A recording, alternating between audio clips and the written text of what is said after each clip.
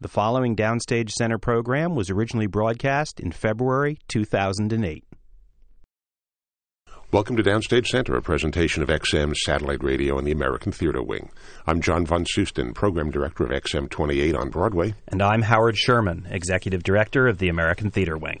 An early playbill for the first show that today's guest was in on Broadway says something to the effect that he was, in his bio, a West Coast high school student with aspirations of one day going to dental school. Well, it's 40 years later. Our would-be dentist is here today in the form of Michael Rupert, the actor. Hi, Michael. Hi, how you doing?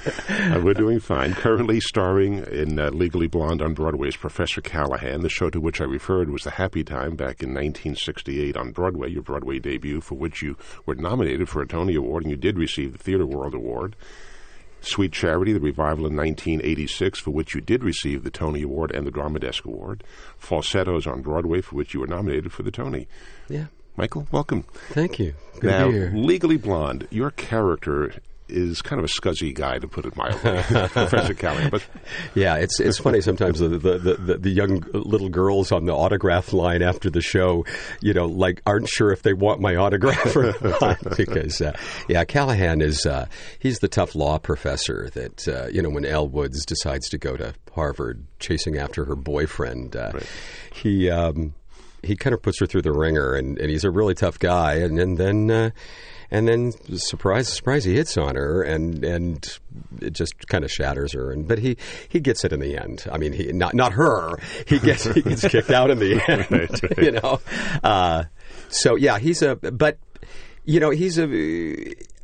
kind of another one of I've actually played several characters in my life, not far from Callahan, where if they're looking for the guy who can be kind of the scuzzy sleazebag but have a little charm, and he's Callahan is. I've actually had people say to me that went to law school, like, well, you were even a little more charming than my law professors were. But I never think of you as, well, since we keep using the phrase scuzzy sleazebag, which is really grabbing the family audience today.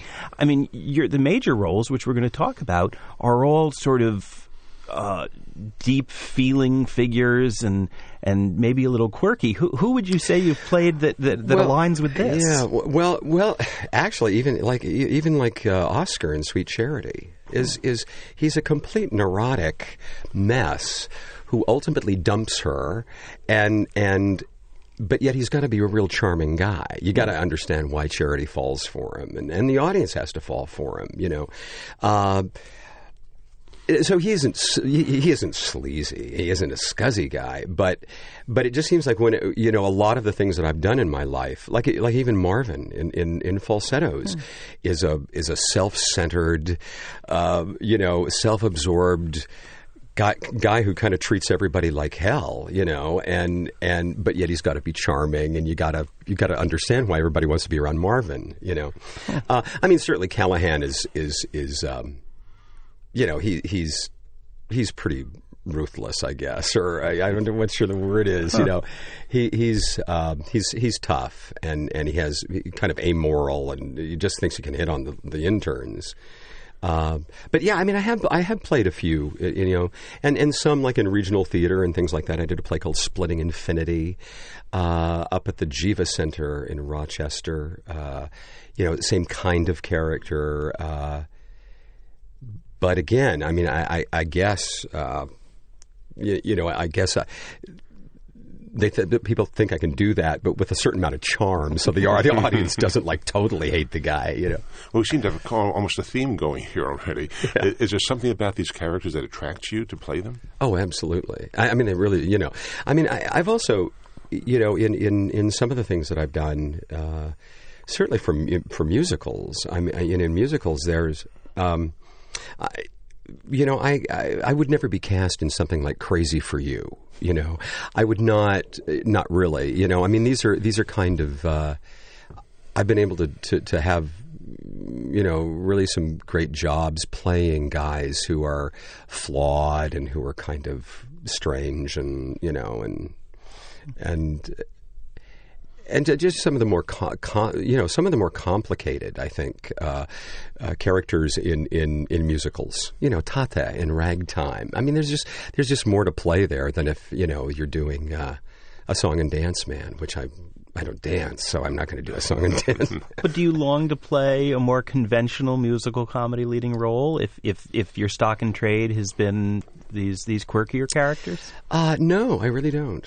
I really don't. It's interesting now, because I've actually been doing this a long time, and as I get older, it's interesting to see like the older character parts that I'm being offered now. The people are saying, would be you interested in doing something like this, and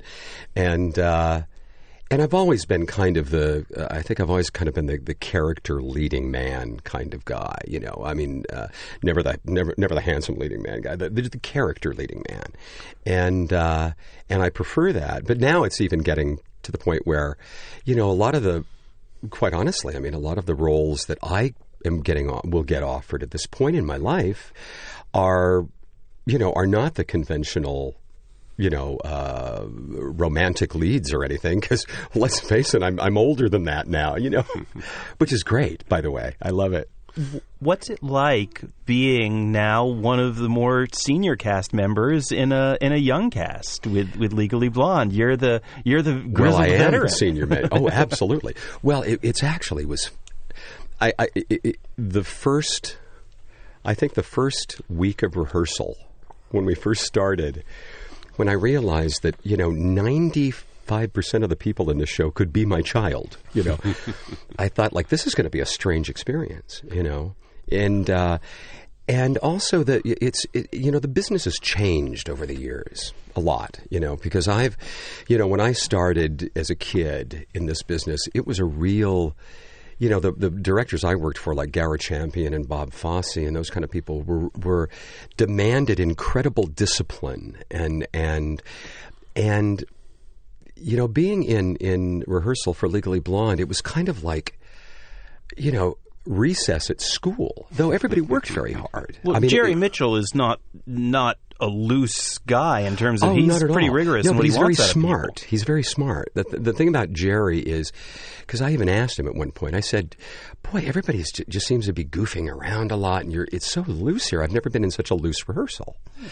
And yet, I mean, when everybody really had to focus, they did, of course. But the whole atmosphere of the rehearsal was very loose. And he said, you know what? It's that kind of show. He wants that kind of energy. He wants it's full of kids who have to have this exuberance and be over the top and crazy and fun. And he didn't want to be like you got to do it this way, you got to do it that. He didn't. Even when he demanded discipline, he did it in almost like a big brother kind of way. Like, okay, come on, focus, everybody, focus, let's go, come on. I want it full out. But he'd say it with a smile. There was never any, like, he never got pissed off at anybody. I mean, he might have, not around me, but it was just interesting. And it's been interesting because we've been doing this for over a year now, since we opened in San Francisco. And it's just a great group of people. I mean, it's actually one of the nicest casts I've ever worked with in my life. And even though I still feel like the old guy, they all really do, they kind of look up to me a little bit, or they respect me, because I have been in the business longer than most of them have been alive. Do they ask you about other shows you've been in? I mean, do you... Yeah, well, of course, the one show that a lot of them know is Falsettos, because that's a show like that is even like taught in that's the kind of show that in some musical theater departments around the country, people actually teach that show, and they've listened to it. Falsettos was it was a very unique show. There was nothing like it before, and there's not quite been anything like it since. And so they know my work from that, and they know, my work from original cast albums and things like that. But when they just found out just couple of weeks ago that I had just celebrated my 40th year on Broadway, they were like shocked. I mean, they didn't realize I'd been doing it that long, and they were just it's a great group of people. It really is. Well, that's been interesting for you because you're working with a cast who's at least a generation younger than you. Yeah. Yet your first show that you were in, you were a teenager working with an adult cast. That's right. So it must be a totally different perspective. Thinking back on 1968 when you were in the Happy Time and you were about 15 or 16 at the time, what is different between this show in terms of the mood and the energy level? Is there a difference than there was 40 years ago with Gower Champion directing that show? Well, again, that was like you say, that was different because it was mostly an adult cast. I mean, we had a lot of boys in the show because Bibi, the character I played, went to this boys' school in French Canada, but. But it was still, there's Charlie Durning and George S. Irving and David Wayne and Bob Goulet, and I mean it had these like really terrific actors and Gower Champion was, he was tough. I mean, he was a real strict director. I mean, one of the first things he ever said to me when he cast me was that, I'm not going to treat you like a kid. I'm going to expect of you what I expect out of Bob Goulet or David, or he said. So this is not just. We're not going to just. You're not going to just come in here and play. You're not just going to have some fun. This is going to be hard work, and I'm going to demand a lot of you. And he did. He really did. He really worked me hard for and I was a 15-year-old kid when he cast me, and but I learned a lot from that. I mean, I've just from that first experience with a strict director like that, I have kept that with me for the last 40 years. I mean, I really have terrific discipline when I work, and I have fun too, but I've learned to do that. So as a teenager, how did you deal with that? You were still in school, obviously. Yeah, you were still having to learn, and not only learn the business, but learn reading, writing, arithmetic. Yeah. Well, I was cast in Los Angeles because that's where I'm from, and I'd been doing some acting out there, even younger than that, in television and theater. So of course, when I got cast in the Happy Time, we had to figure out what I was going to do for school, So I came, so I went to professional children's school, and they have classes so that you don't go to school on Wednesday afternoon. Mm-hmm. You go during, so you can do your matinee. Could you do 8 shows a week back then? Oh yeah, absolutely. You were old enough to do that. Oh yeah. Well, what is the rule for children? There are no rules here in New York. There are rules in Los Angeles, in California, for how long someone can work. You can only work 5 hours a day, and you have 3 hours of school.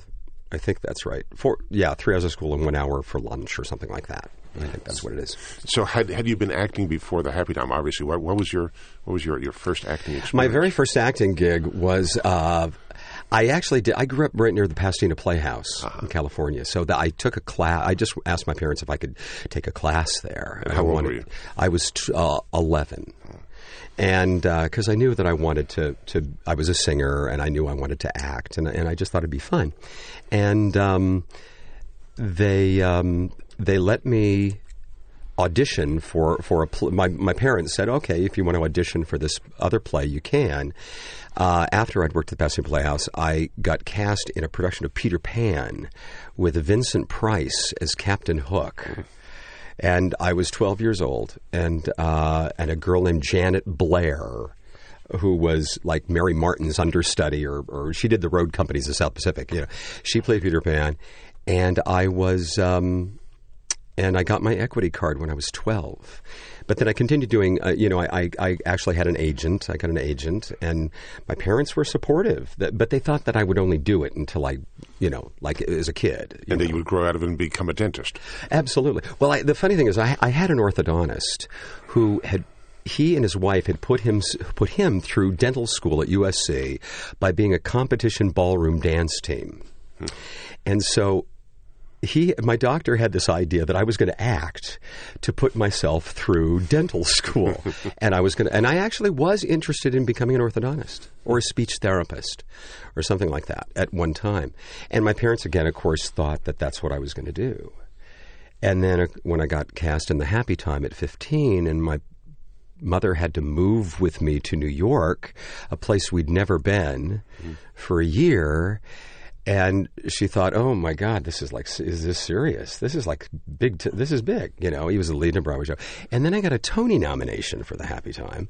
And then she's sitting there with me. My family are sitting there with me at the Tony Awards. And my mother, many years later, said, that's when they kind of realized that maybe he could really do this for a living, that he was really serious. Because here I was 16 years old. I had turned 16.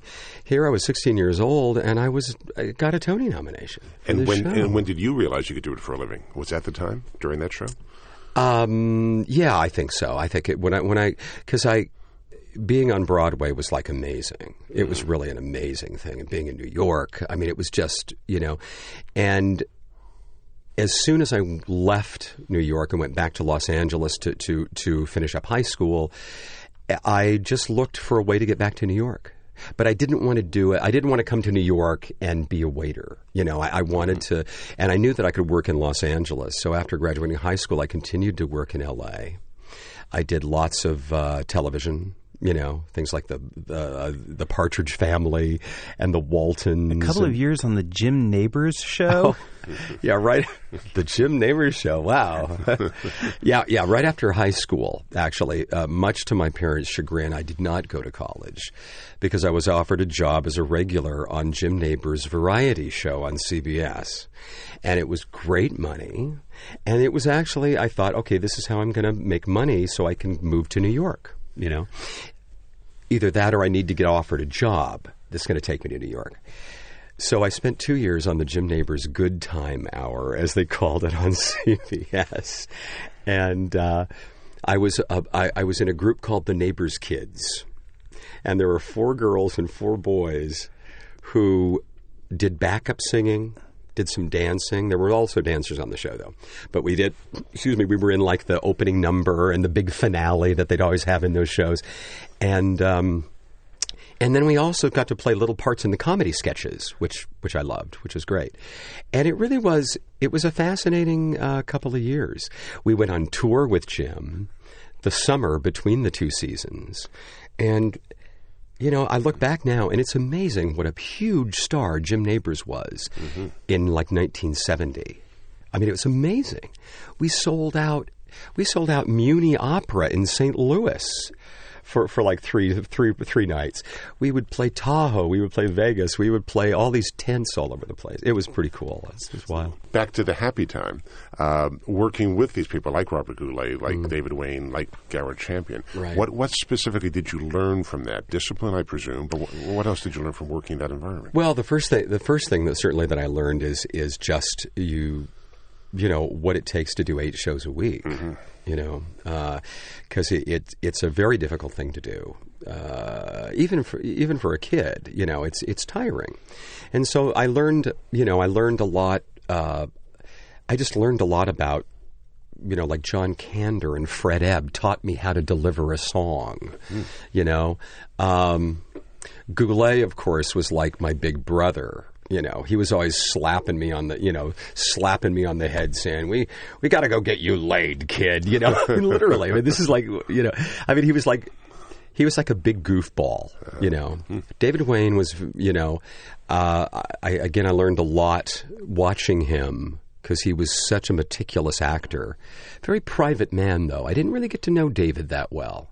The year that I did The Happy Time, Bob, I got to know quite well. Watching Charlie Durning.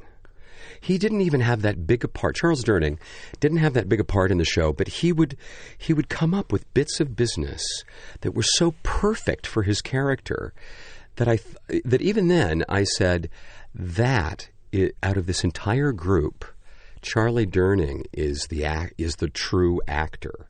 I mean, they were all good, but he was the one that just saw it as such a craft, and he was great. Interesting, as a 15-year-old, for you to be able to discern that. Yeah. Yeah, interesting. Well, I was relatively bright and just wanted to, I mean, my whole life, I've always been someone who studies people, as a lot of actors do. You watch behavior, your eyes are always open. And your character, BB.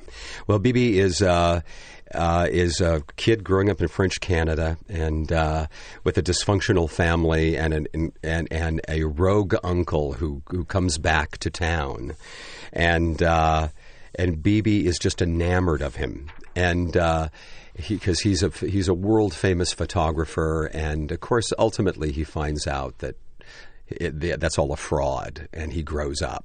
So we almost skipped past some of that about the Happy Time, but let's now go to how did you get from the Jim Nabors show back into the legit world? Because it was certainly a few years before we were seeing you again in New York. Yeah, well, not too long. I mean, I did I guess I came back to New York when I was about 21 or 22, maybe. I actually I had worked at the Mark Taper Forum in Los Angeles. And at the time, the casting director was Gordon Hunt, Helen Hunt's dad, who was also my acting coach. And I would take his class. And I remember one night in early 1972. No, it was 74. So I was a little older, yeah. I can't, it's so long ago now. In 74, he took me aside after class one night, and he was still the casting director at the Taper at the time, and he said, "Would you be interested in playing Pippin on Broadway?" And I said, "Well, yeah." I mean, the show was already running on Broadway. The show was already running. It had been running. I think Pippin opened in 72, so this was almost 2 years later, or this was a year and a half later. And Bob Fosse was looking for someone to replace John Rubinstein, in the role of Pippin. And so Stu Ostro, the producer of Pippin, was flying out to Los Angeles, and Gordon Hunt was going to set up a few people for him to see out there. So I came in. I went in and auditioned for Stu Ostro. I sang Corner of the Sky. And he, immediately said, "Could you fly back to New York with me tomorrow to meet Bob?" I said, "Okay, yeah. Let me check my schedule." And I flew back to New York the next day. And they put me up in a hotel, and on the Pippin was playing at the Imperial Theater, and and I auditioned on the stage of the Imperial Theater for Bob Fosse, for Pippin, and Bob was great because he didn't sit out there in the dark like you see in the movies sometimes, but he was right there, not on the stage, but right at the lip of the stage, watching me. And then he'd walk back and he'd ask me to do something else, and I sang again for him again, and all of that. And he just thanked me. He said, "Thank you very much. That was terrific." And one of the company manager or something, I think it was a company manager now, said, "We'll give you a call at your hotel, and you'll hear from us in the next couple hours."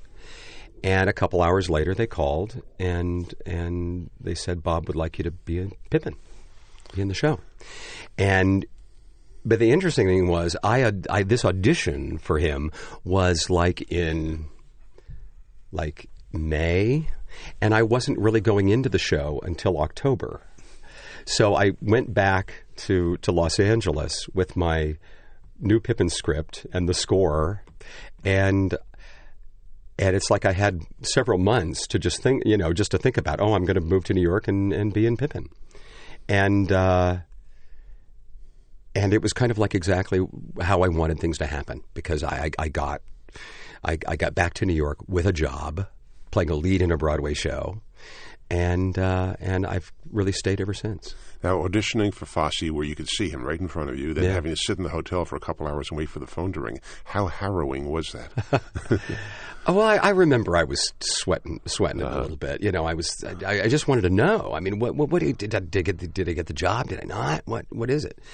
You know, at the very, you know, looking back on it, at the very least, I got a trip to New York out of it. But I really wanted it bad. You know, I really wanted the part. I hadn't even seen the show. Oh, that's also, I remember now. That is what they said. I forgot. When they did call and offer me the job, they say, the company manager said, "Have you seen the show?" I said, "No." And he said, "Well, why don't you come see it tonight?"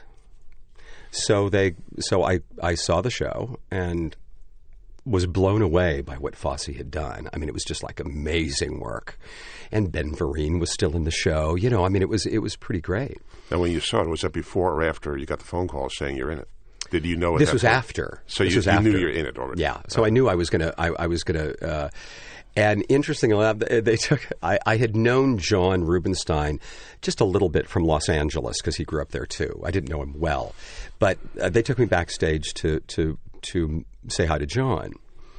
And I said, John, it looks like I'm going to take over for you when you leave in a few months. And he said, "I'm leaving?" Oh, no, yeah, really? Can you imagine? No, he said, "Well, you're going to have to call me and tell me what you think of all of this a few months after you're in it. I want to see what you think." Because it actually, and I found out what he meant. Because Pippin is a very dark show. And in Bob Fosse's head, it was really about Charlie Manson and the Manson family. And it was about a charismatic man with his family, his group of players, who get these young boys to play the role of Pippin and put them through a series of experiences and disappoint them by manipulating everything. And at the end, say the only perfect thing to do is to kill yourself. There you can find your corner of the sky. And Michael Rupert or John Rubinstein or whoever that actor is who's playing Pippin, that particular performance is the first actor not to kill himself at the end and to opt for the family, for the widow and the child. And so for 2 hours and 20 minutes, you have all of these people wanting you to destroy yourself. It's like this negative energy that when you watch the show, you don't quite get that. You don't see that because Bob did this. He just staged it so beautifully. But when you talk to Bob Fosse about what Pippin was really about, it's very dark. Wow. Very dark. So after you were in it for a few months, what did you think of it at that point? Well, first of all, it was an exhausting role to do. Pippin is almost never off stage. And I was tired all the time, which John said he hated. He said, "I hate being tired all the time." And but there was something about it that was, to be honest, it was not the happiest experience of my life, simply because there was just such a darkness to the show, and such a kind of the way that Bob had directed it, and the dancers in the show, the ensemble were so great. But, to have all of this negative energy coming at you every night, 8 times a week, it started to get to, it almost started to be like this show was kind of this black hole that I didn't really necessarily look forward to going to work after about 6 months. And I had signed for 2 years. And your first 2 Broadway shows, Gower Champion and Bob Fosse, working with 2 of the great directors of that era, certainly of all time. Right. What kind of experience was that? A young actor working with 2 great legendary directors.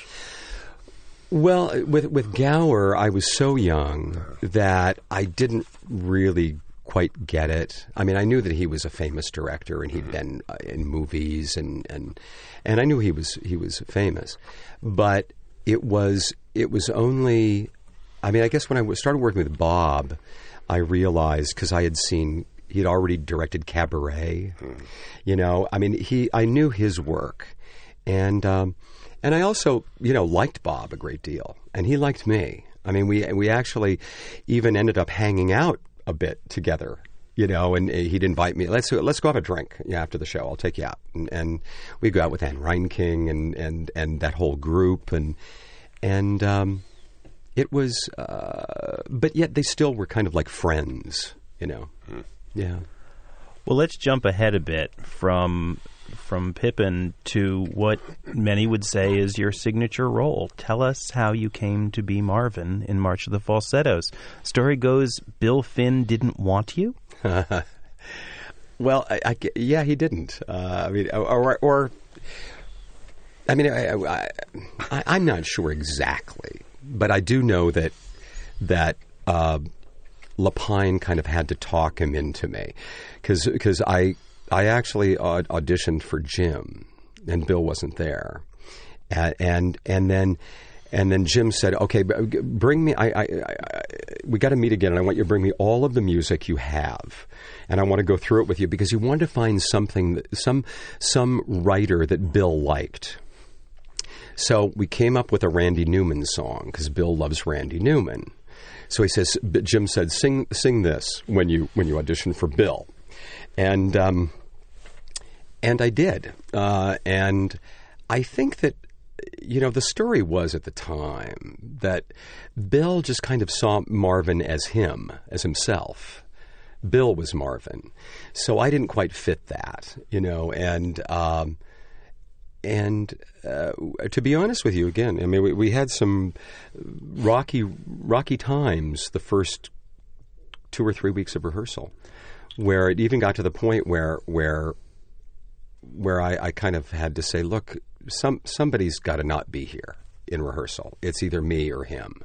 I said this to Lapine, So because he would sit very, I don't know if you remember that little studio theater upstairs at Playwrights Horizon, tiny little space where we rehearsed, and he would sit right there, like not 5 feet from me, and I would do something, and he would like groan and put his head down, and he'd like he had a headache, and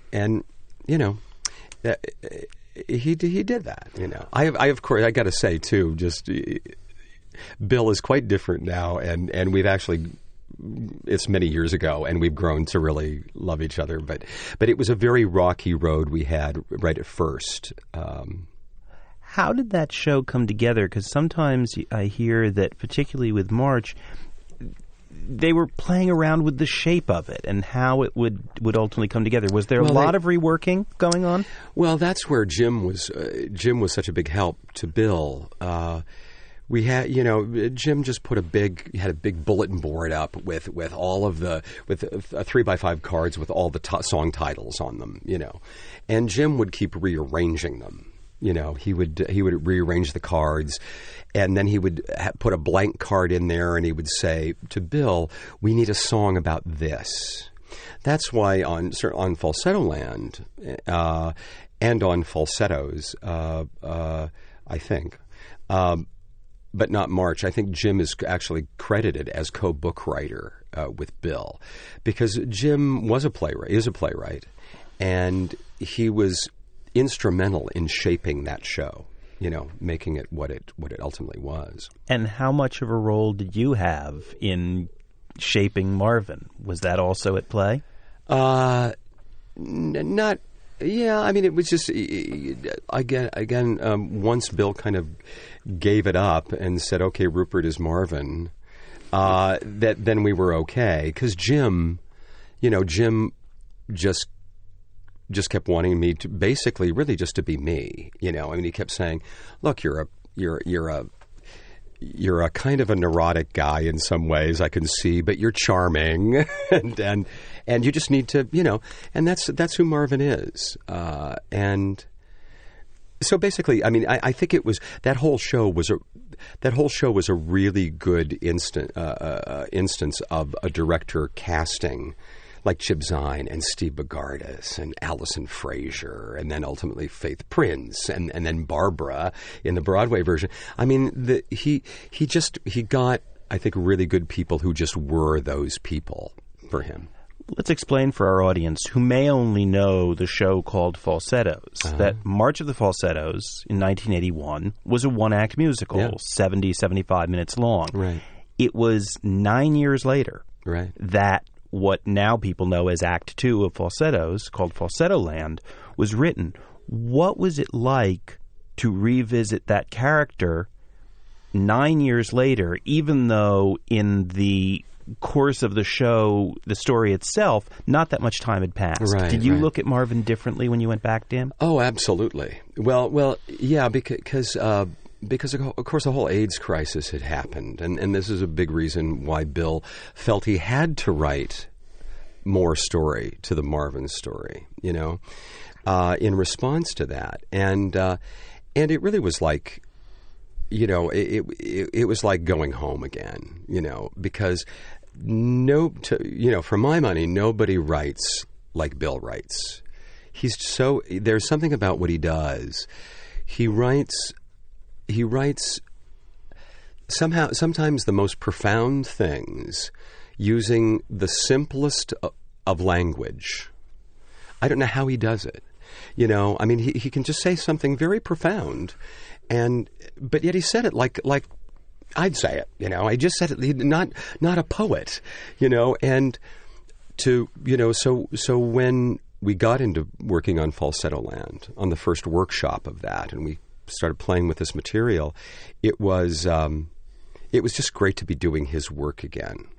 It was really, because for the actor, he's a real good writer for actors. I don't know many actors who don't like doing his stuff. Well, March of the Falsettos was 1981 at Playwrights. Right. 1990 was Falsetto Land. Then 2 years later, the Broadway version that, as Howard points out, we now call Falsettos. Right. Again, you played Marvin. Any substantive differences in the Broadway version versus what you had done a decade earlier? Not too much. Mm-hmm. I mean, Bill rewrote a few lyrics here and there. I think the first number in the second act, I can't remember what it's called now, but there were a few references he wanted to change there, mm-hmm. Because it was now a second act of a 2-act musical. I think they also added in "I'm Breaking Down," Trina's song that had been in Trousers, and he added that in for the Broadway version into March of the Falsettos, or in the first act of Falsettos. But again, here and there were little lyric fixes that he did, but not very much. And Jim's staging was basically the same as it had been off-Broadway. You yourself were 11 years older than you had been in 1981 when you did the first version. Did you see Marvin any differently? Did you interpret him any differently in the Broadway version you maybe did? I don't earlier? feel that I did. Mm-hmm. But there used to be a writer for the New York Times, David Richards, yep. I think his name was, right? David Richards was the Sunday critic, and interestingly enough, when Falsettos opened on Broadway, he wrote about my performance something like, "It's like Rupert has lived this life." He's so in touch with Marvin, because David had seen me back in March of the Falsettos days and everything else. So he knew that I had been with this role for a while, off and on, but I thought that was interesting that somehow I had grown up just like Marvin grows up in the second act or something, but I didn't feel like I was doing anything different or approaching it differently. It's just that we all, of course, had the experience of the AIDS crisis in the 80s that we all went through, losing friends and family, as I did. So that, there certainly was maybe a little more richness to it, perhaps. I don't know. In between the two halves of Falsettos, in 1985, we suddenly saw your name in a playbill as a composer. How did you come to be one of the authors of Three Guys Naked from the Waist Down? Well, actually, go back a few years. I was in a musical called Swing at the Kennedy Center. Not the Swing that ultimately was on Broadway, but a show by Robert Waldman and Alfred Urey that had written The Robber Bridegroom. It was produced and directed by Stu Ostro. And it had a book by a guy named Con Fleming. who I've not heard of since, actually. But it was, I was in that show at the Kennedy Center with Jerry Colker, who had also played my brother Louis in Pippin.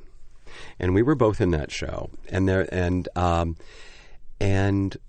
Jerry ultimately wrote Three Guys Naked from the Waist Down with me. And this was, I think, before March. This was before March of the Falsettos. This was like 1980 that we did Swing at the Kennedy Center. And sadly enough, though the score was terrific, the show just didn't work.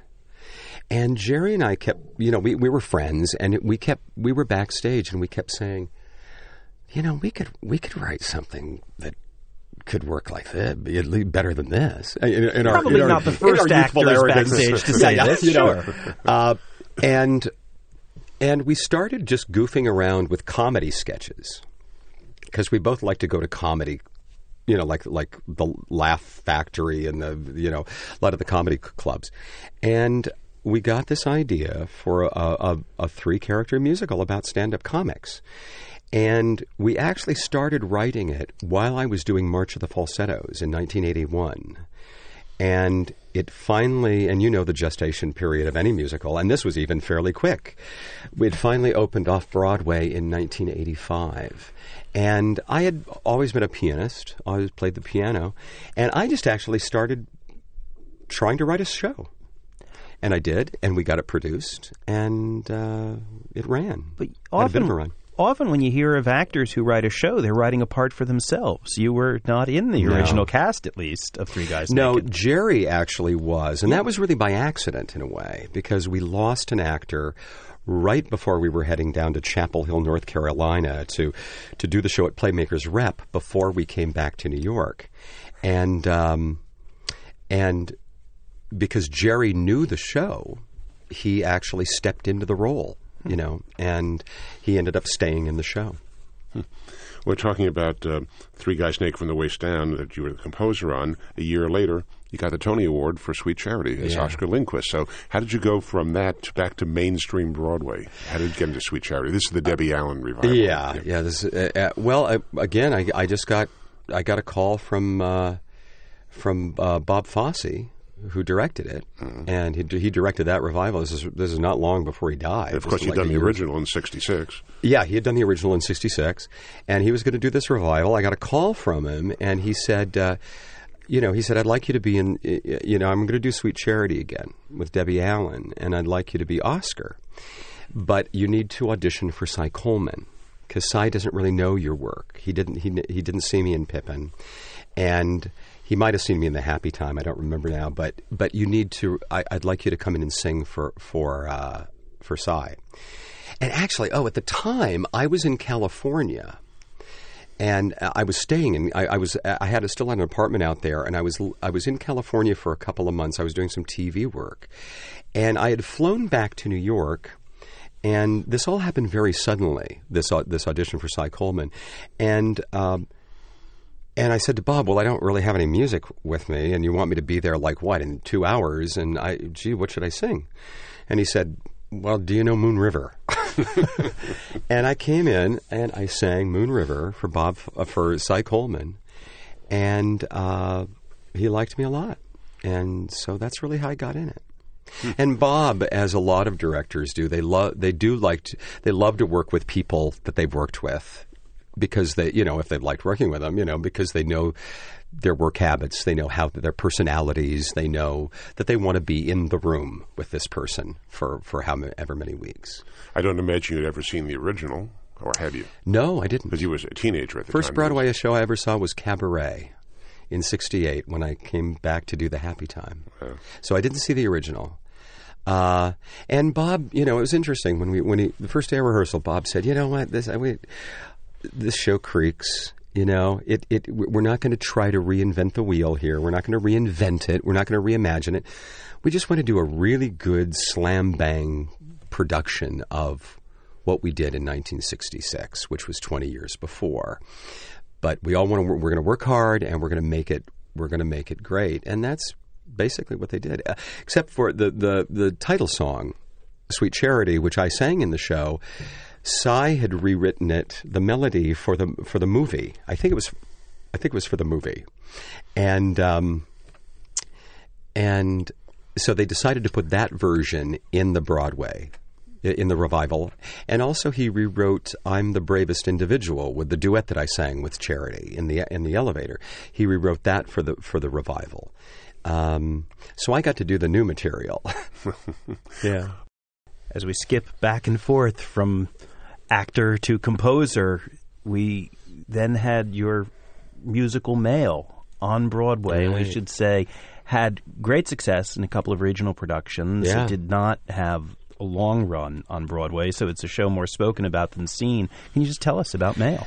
Well, we did it at Male opened at the Pasadena Playhouse. I was going home, full circle. And I wrote the show with Jerry Colker, who I'd written Three Guys with. It was also directed by a young guy named Andy Cadiff, who had directed Three Guys. And